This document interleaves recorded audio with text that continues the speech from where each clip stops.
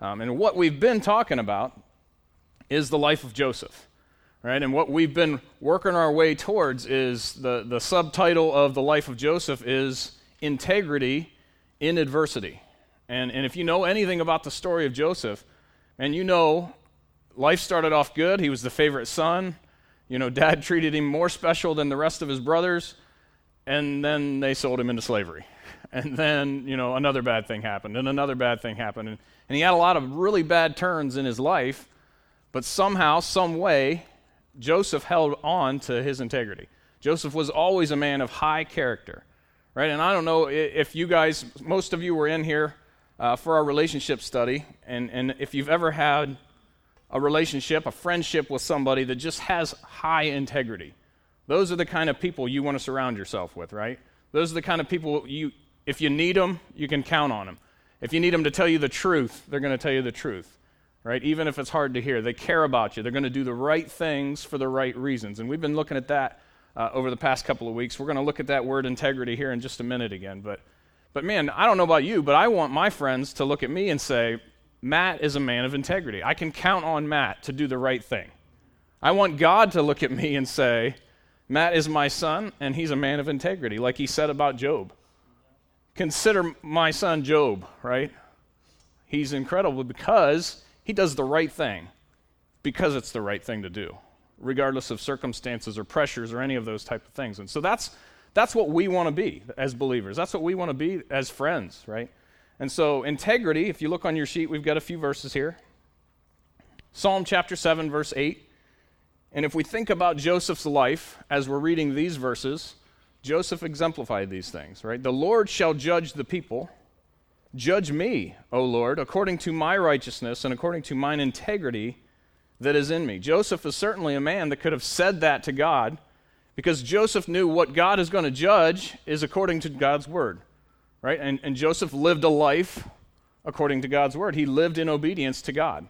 So he could say, and Job's another one that says this, and we'll see this maybe in a couple of weeks. Job 31 is a chapter where Job says, go ahead and put me in the balance, God, and weigh me.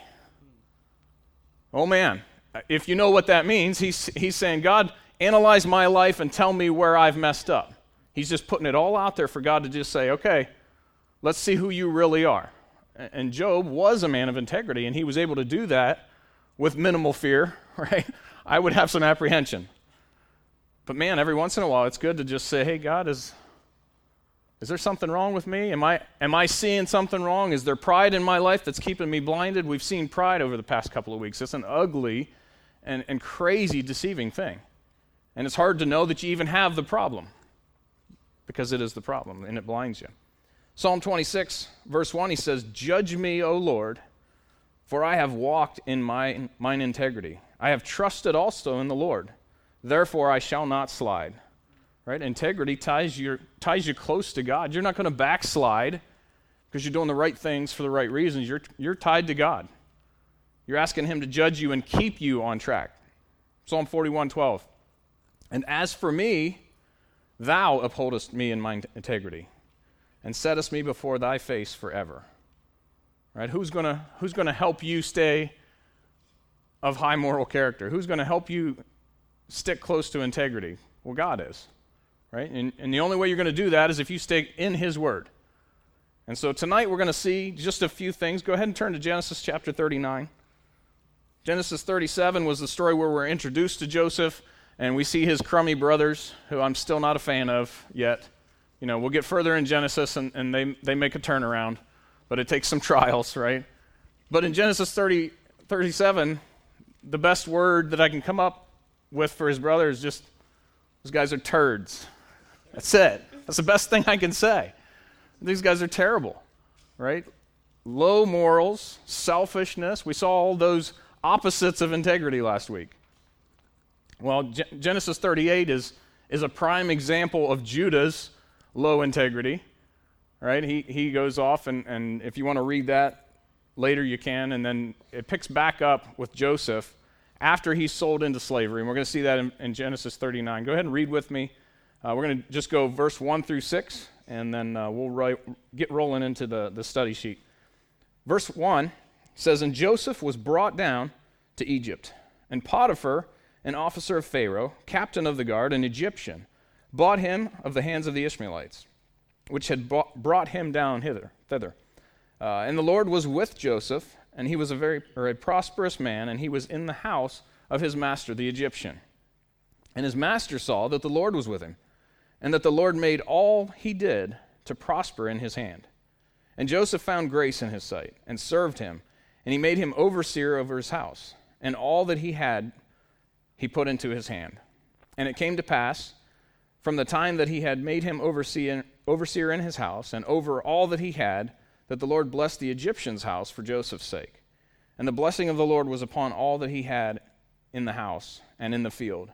And he left all that he had in Joseph's hand, and he knew not aught he had, save the bread which he did eat.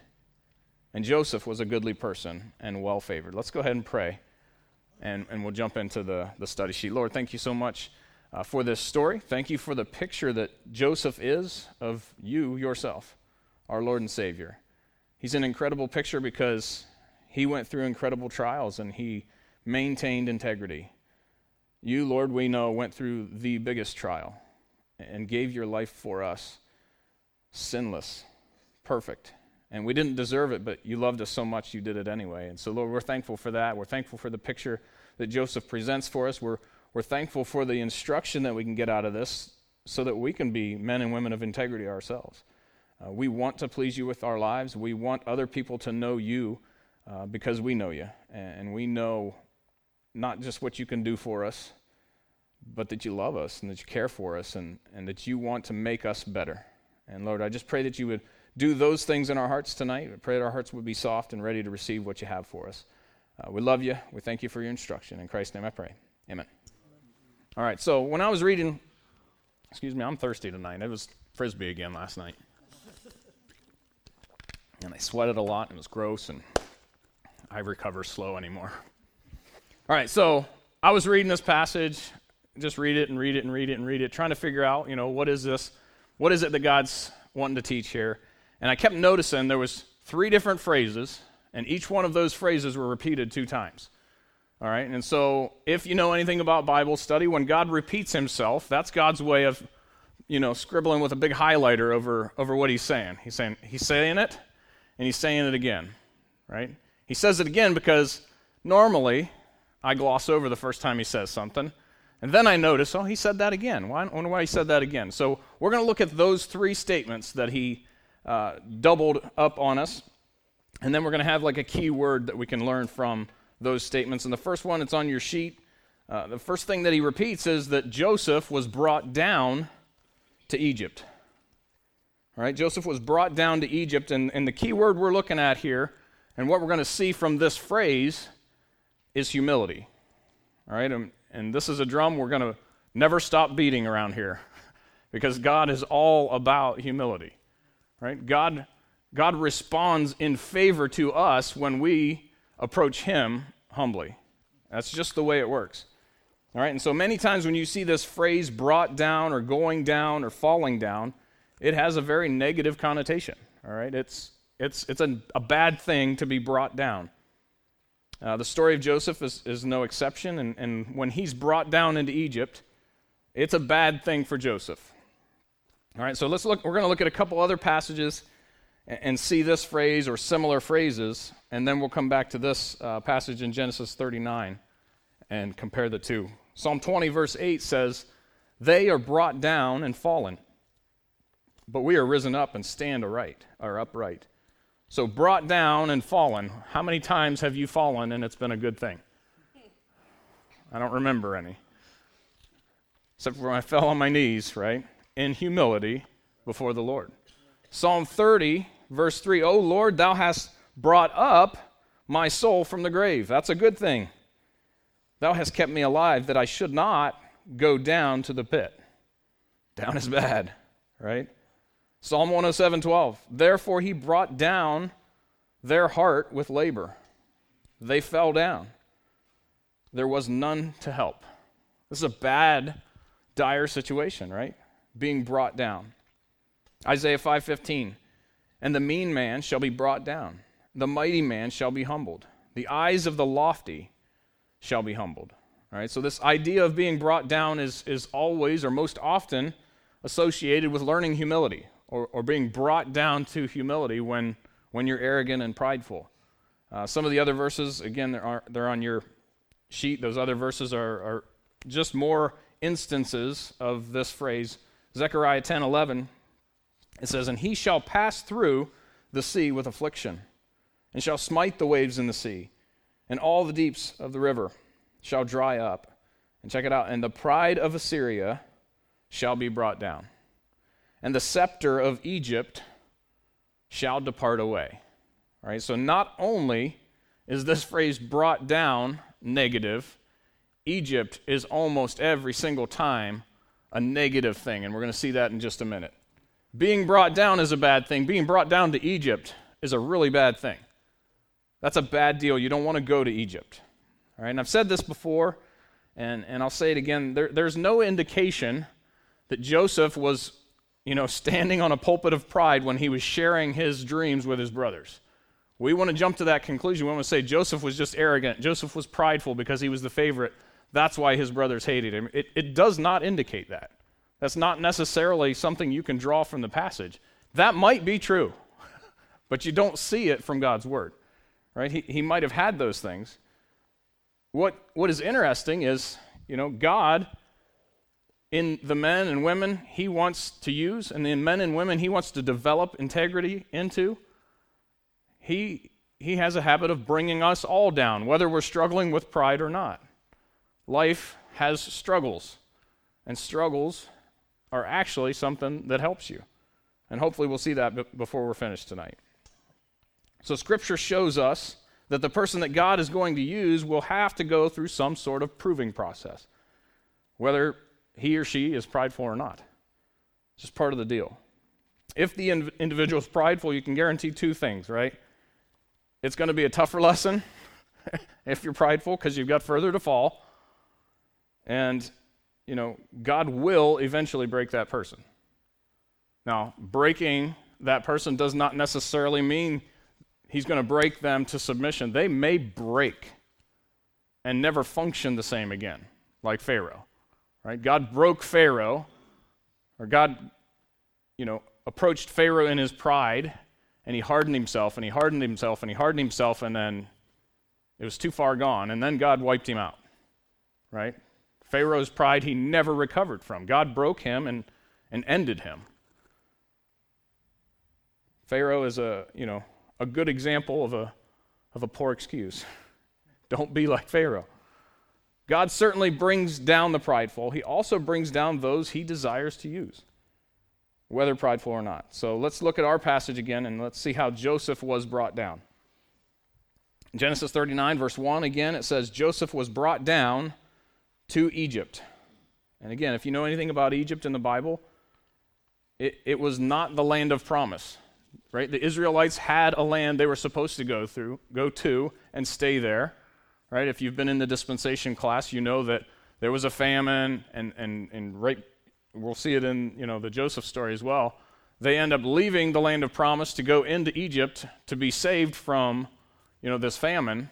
But the problem was they stayed, and they stayed, and they stayed, and God had to put them under severe persecution to get them to even want to get out. And even then they wanted to go back, right? So they went down to Egypt. Egypt is it's not the promised land. It's a land full of paganism, a land full of godless, not, God-hating system, right? They're a system that makes themselves out to be gods. The Pharaoh believed, those men believed that they were gods and needed to be worshipped. They are their own authority. It's a system we see through Pharaoh. He has no fear of God. He has no desire to follow God. So looking at Joseph went from a land of promise, is your blank, to a cursed and godless land. That's a bad move, right? And obviously this isn't Joseph's fault. This happened to Joseph, right? But the fact is he's being humbled. He's being brought down. He went from the land of promise to a godless land. The rest of Genesis 31 says he was brought down to Egypt, and Potiphar, an officer of Pharaoh, captain of the guard, an Egyptian, bought him at the hands of the Ishmaelites, which had brought him down thither. So Joseph went from being the favorite son to being a slave. He went from being number one to being nobody, really.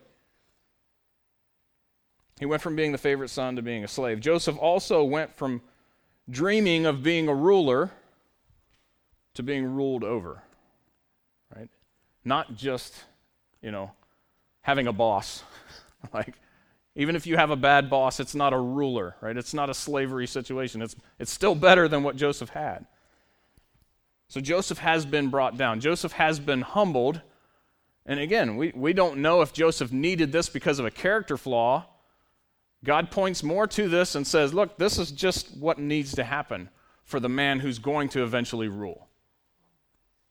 I've got incredible plans for Joseph, but Joseph's got to go through some stuff to learn some things about himself and, most importantly, about me. And he's not going to learn those things if he just steps up on the throne over his brothers after the dream, is he? God's got to develop some character in Joseph. So the next repeated phrase this is an awesome one. This is a promise that you can take with you in any adverse situation, the worst that could possibly happen to you. The second phrase is the Lord was with Joseph. I don't know about you, but in the worst of the worst, the creator of the universe, his son is with you wherever you go. The Lord was with Joseph. And the key word we're looking for here is faithfulness, right? If we say that God is faithful, we're saying that we can at any time and any place and any situation call on him and he'll be there. He's faithful, right? And I've said this before, I can't look over my shoulder into my history and see a time where God was not faithful. He's always been faithful. Amen. Now, I've made plenty of mistakes. I'm kind of an idiot that way. But I look back and he hasn't made any mistakes. Amen. And he's picked me up every time, and he's forgiven me every time, and he's dusted me off, and he is faithful every time. If we're saying that we're faithful, normally, we'll say the same kind of thing. If he's a faithful guy, you can count on him. Or you can be full of faith. All right? And so these two things go hand in hand. And this is one of those things that people get twisted up because they don't understand how God works with mankind and how God relates to us and how God communicates to us and what God is actually requiring. A lot of people think that God's either just going to do what God wants to do and there's nothing anybody can say or do about it, which he is that powerful, or they feel like, he's just going to give me what I want when I ask him, right? They don't see the relationship back and forth and the obedience and the disobedience and the... Man, have you ever gotten a whooping from your parents? I don't know. Times are changing fast, and I used to get some whoopings, and I learned some things. Number one thing I learned was my mom loved me enough to stop me. And God doesn't get a wooden paddle or switch or whatever out. He uses circumstances. He uses time. He uses life to teach us lessons because he cares. Right? And so the world gets these things twisted up. Let's look at a few other passages. In the book of Joshua, there's an incredible promise in the first chapter. We see in verse 1 that Moses has just died. Joshua was one of the two that made it through from the previous generation, right? Joshua and Caleb, wasn't it? Was it Caleb? Yeah. Were the only two that believed the promises of God. The only two that had faith when everybody else was faithless. And they got to move on, and the rest of the generation passed away. It was those two and Moses. And Moses has just passed away.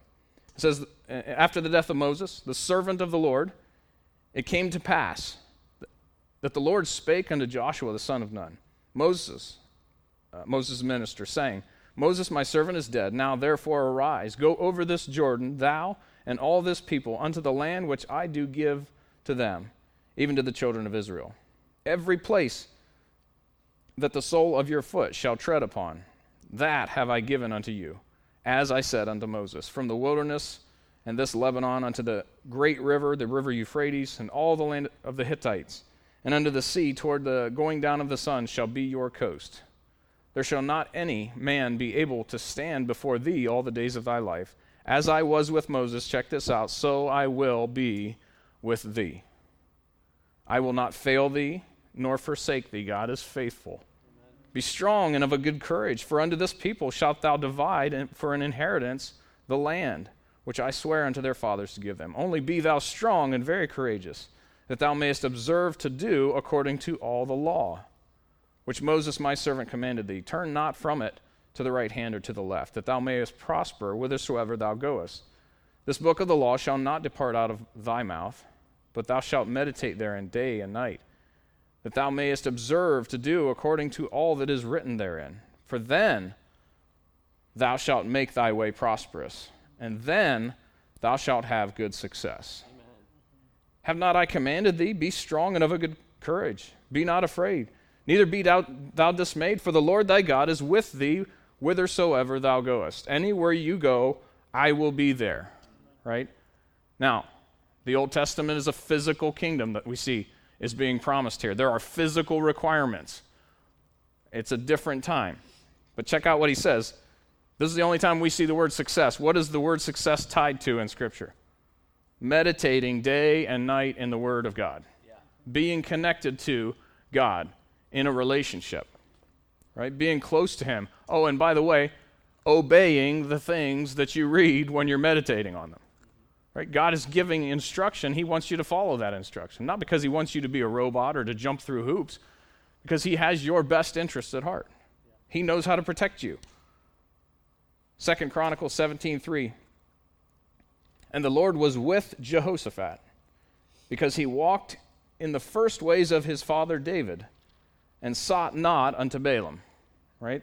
If you read about the kings in the books of 1st and 2nd Chronicles, one king follows the Lord, the next three don't. Right? The next one does, the next three don't. And they have a relationship with God, and the next ones don't.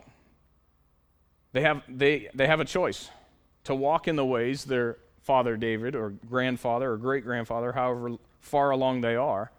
They have a choice to follow God themselves. Ephesians chapter 5, verses 17 and 18 says, "Wherefore be ye not unwise, but understanding what the will of the Lord is." Right? Know what God's word says. "And be not drunk with wine wherein is excess, but be filled with the Spirit." What we're getting at here is this relationship thing. It's a two-way thing. God did not just predetermine, I'm going to be with Joseph no matter what Joseph does or says, or no matter what the situation is. Joseph had the Lord with him because Joseph was with the Lord. Amen. Do you understand how that works? Joseph didn't leave God. Joseph knew that God was faithful, so Joseph was faithful in return. He was full of faith. He stood on the promises of God in the midst of temptation and trial and the worst times of his life. That's why God was still with him, right? And the same thing we're seeing here in this Ephesians verse. Don't be controlled by something else. Be controlled by the Spirit. Be with God. Turn your sail in the direction that God is blowing and allow Him to fill you and move you where He's going. I'm with God God's with me because I'm with Him. I'm doing what He says to do. I'm in obedience to His commands. I love Him. I want to do what He wants me to do, what He's told me to do, what I've seen in His Word. That's what I want to do. That's why Joseph was seen as such a man of integrity. That's why Joseph was prosperous. It wasn't just that, everything Joseph touches is awesome. God must be with him. Prosperity gospel, right? Get saved and God will make you rich. Yeah, but it's not financial riches. Not necessarily. It's never promised. He promises you have a cross to pick up. You can't cash that in. Joshua 5:13 through 15. This is an awesome passage, and it's one that gives me goosebumps. Verse 13, "And it came to pass when Joshua was by Jericho," they're about to go, kick some tail. "He lifted up his eyes and looked, and behold, there stood a man over against him with his sword drawn in his hand." And Joshua, he's ready to fight. And Joshua went unto him and said unto him, "Art thou for us or for our adversaries?" And he said, nay. We don't say nay very often. But that means you're asking the wrong question. But as the captain of the host of the Lord am I come. And Joshua realized, so Joshua fell on his face to the earth. This is a good time to fall. And did worship, and said unto him, what saith my Lord unto his servant? And the captain of the Lord's host said unto Joshua, loose thy shoe from off thy foot, for the place whereon thou standest is holy. And Joshua did so. The Lord was with Joshua whithersoever he went, because Joshua was on the right side. Joshua made the right choice. Look, God's not looking for you to ask him to be on your side. He wants to know if you're going to go where he's going. He's a God who moves. And you can join him, and he'll be with you or not.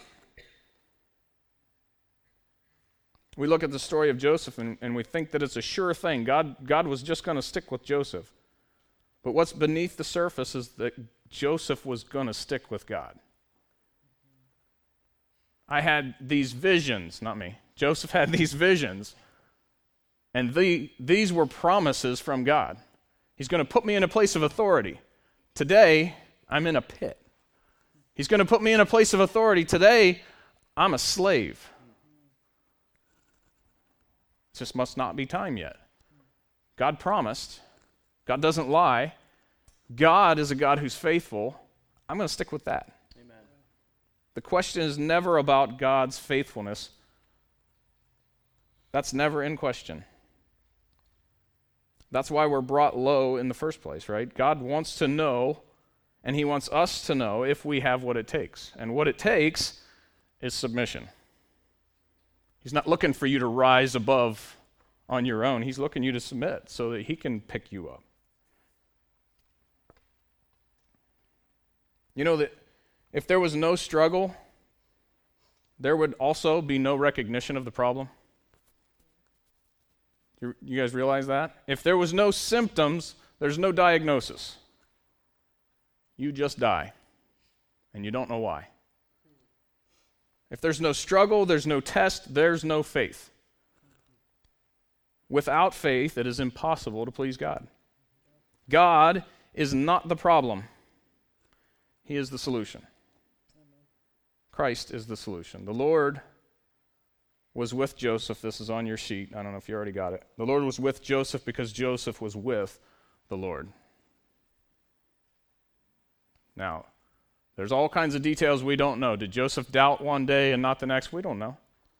What we see is that Joseph didn't doubt. Joseph stuck with God. We see that it's possible, right? Because we know that the Lord is faithful. And check this out. People knew God was at work. This is on your sheet. People knew God was at work because Joseph gave credit where credit is due. Right? If the Egyptians knew that following God made them prosper, don't you know they would have already been doing it? If that was the evidence, oh, well, this must be God. We got that God there with the cat head, and he's just kind of a statue. He doesn't give me anything. This must be the real God.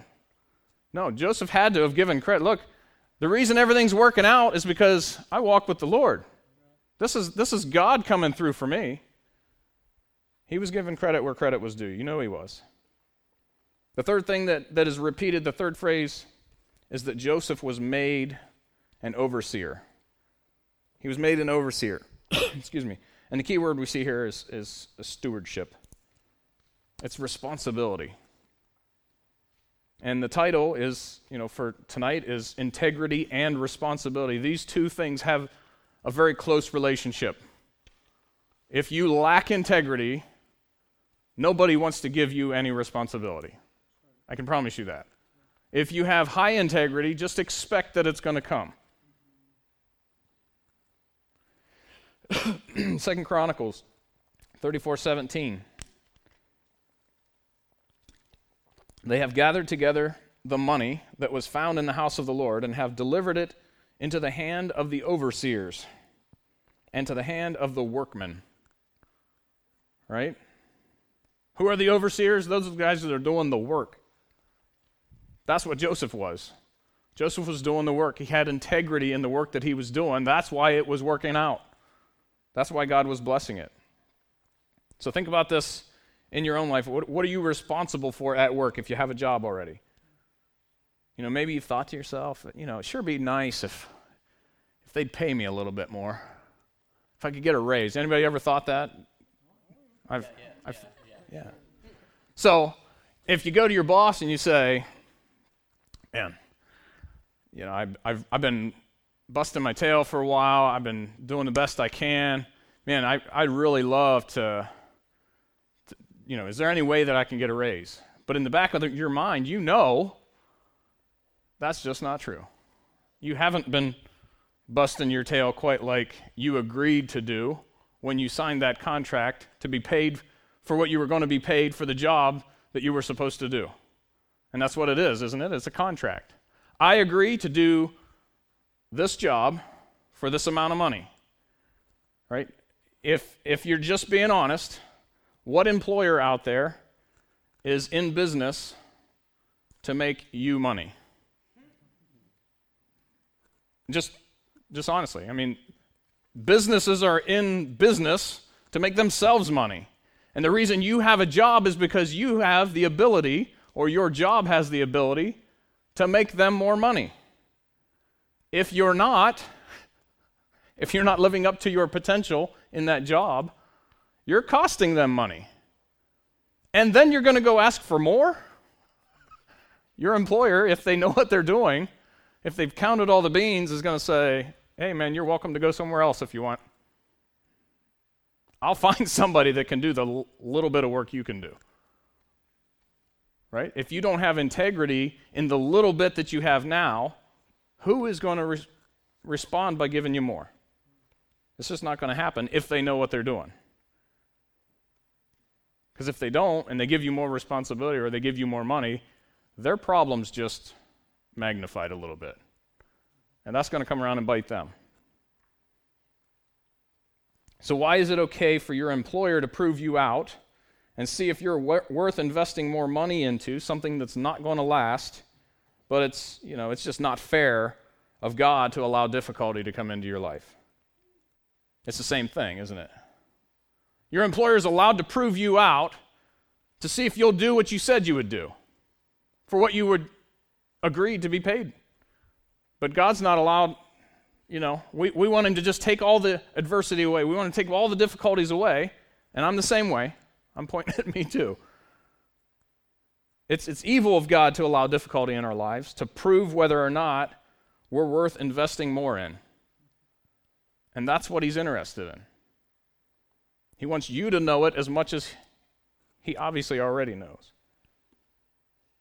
Are you worth investing eternal riches in? This is how stewardship works. Genesis 41:34. Let Pharaoh do this, and let him appoint officers over the land. These are the same words. Numbers 1:50. But thou shalt appoint the Levites over the tabernacle of the testimony, over the vessels thereof, and over all things that belong to it. They shall bear the tabernacle. They're going to carry it when we travel.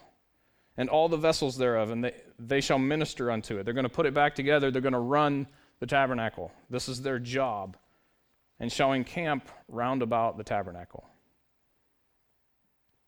2 Peter is a pretty awesome passage. 2 Peter chapter 1, verses 5 through 10. It says, besides this, giving all diligence, that's hard work, that's integrity, doing the right thing.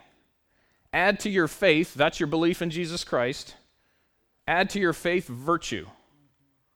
Virtue is doing what is right.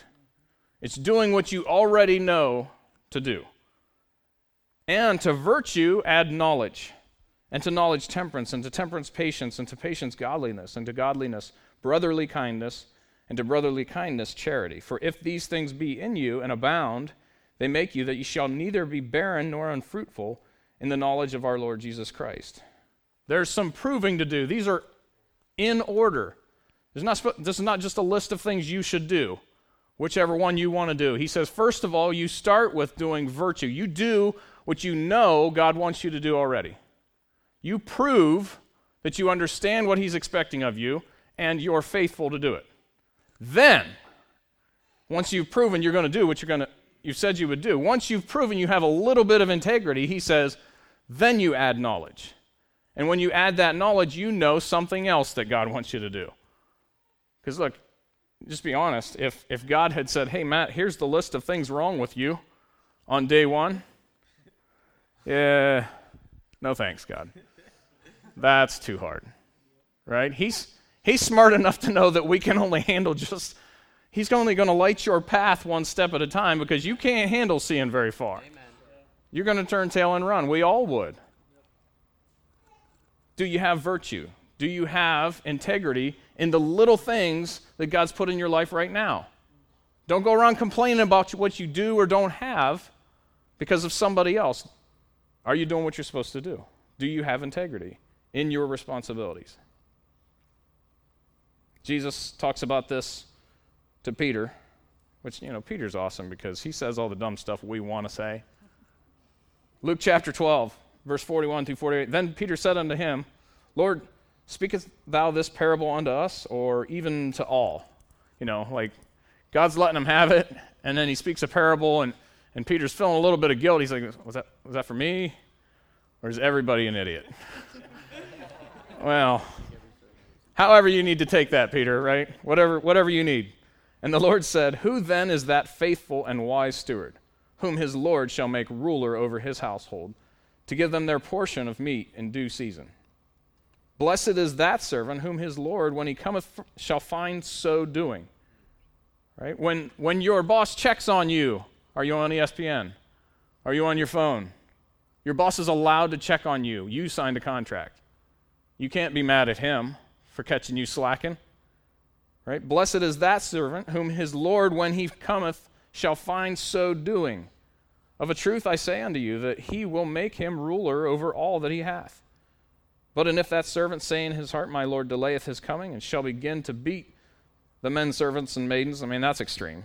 Don't do that.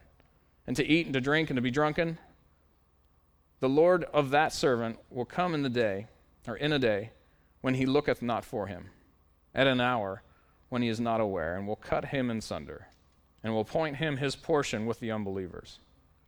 And that servant, which knew his Lord's will, and prepared not himself, neither did according to his will, shall be beaten with many stripes. But he that knew not, and did commit things worthy of stripes, shall be beaten with few stripes. Look, if you just try a little bit, you're gonna be better than that guy. For unto whomsoever much is given, of him shall much be required.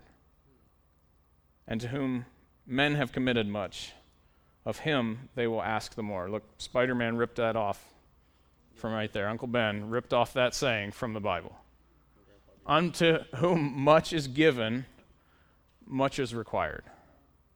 That's how stewardship works. If you can't handle the little things, quit complaining about life.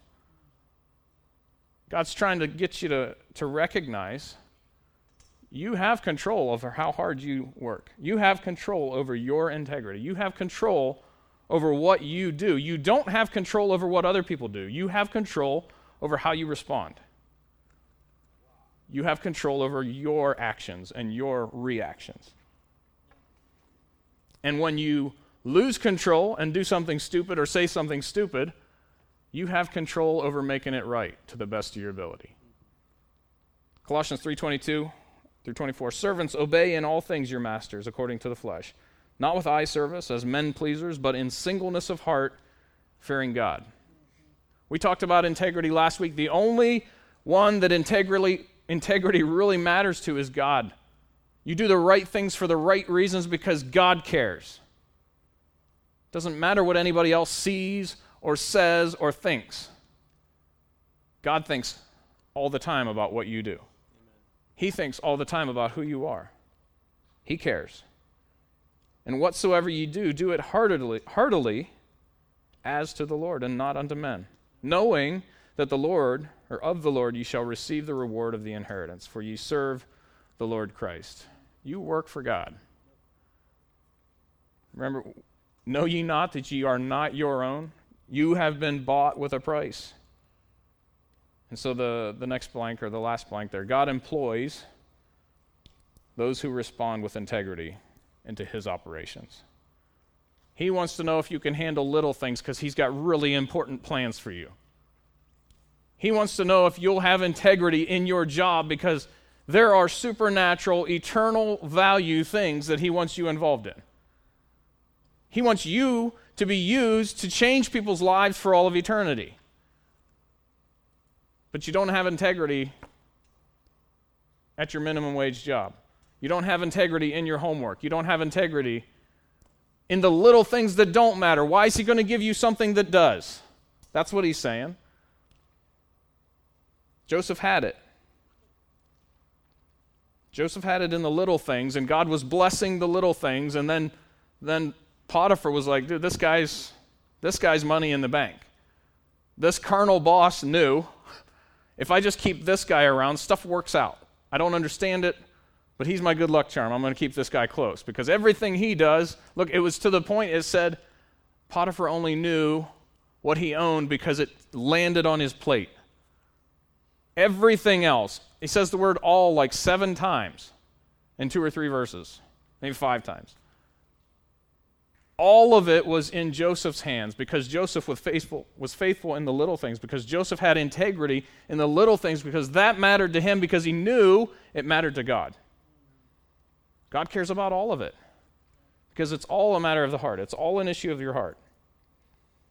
So if you follow the progression, God's going to allow difficulty in your life in order to prove you with the intention of giving you more.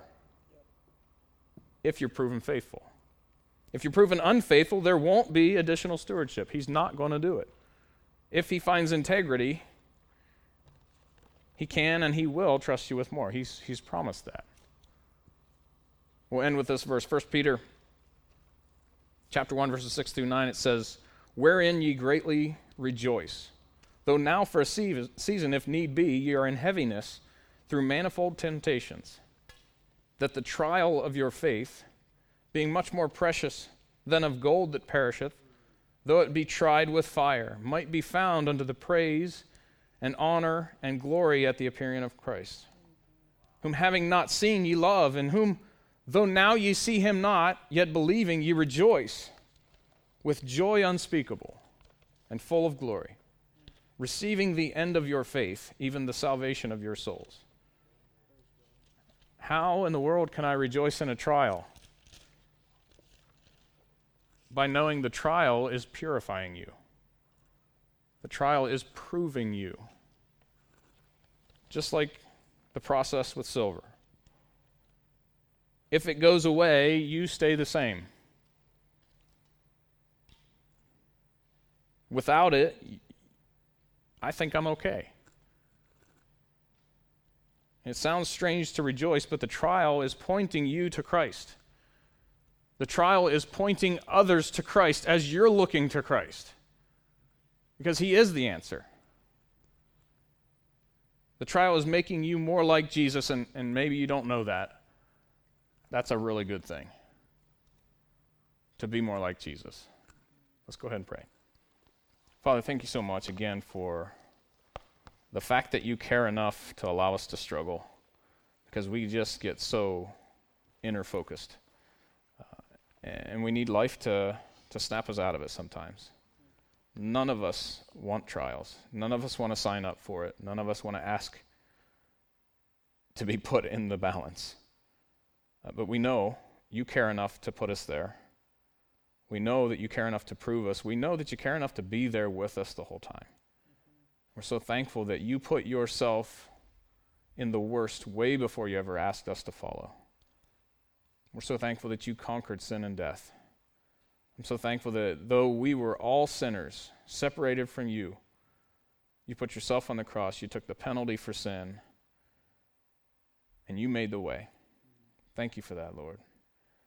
Lord, I pray that tonight we would just do an evaluation and look at ourselves and look at our own integrity.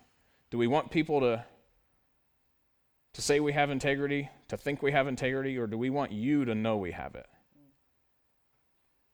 That's what I want, Lord. That's all that matters. We love you. We pray that you were glorified tonight, and we pray that you enjoy this song that we're going to finish with. In Christ's name I pray. Amen.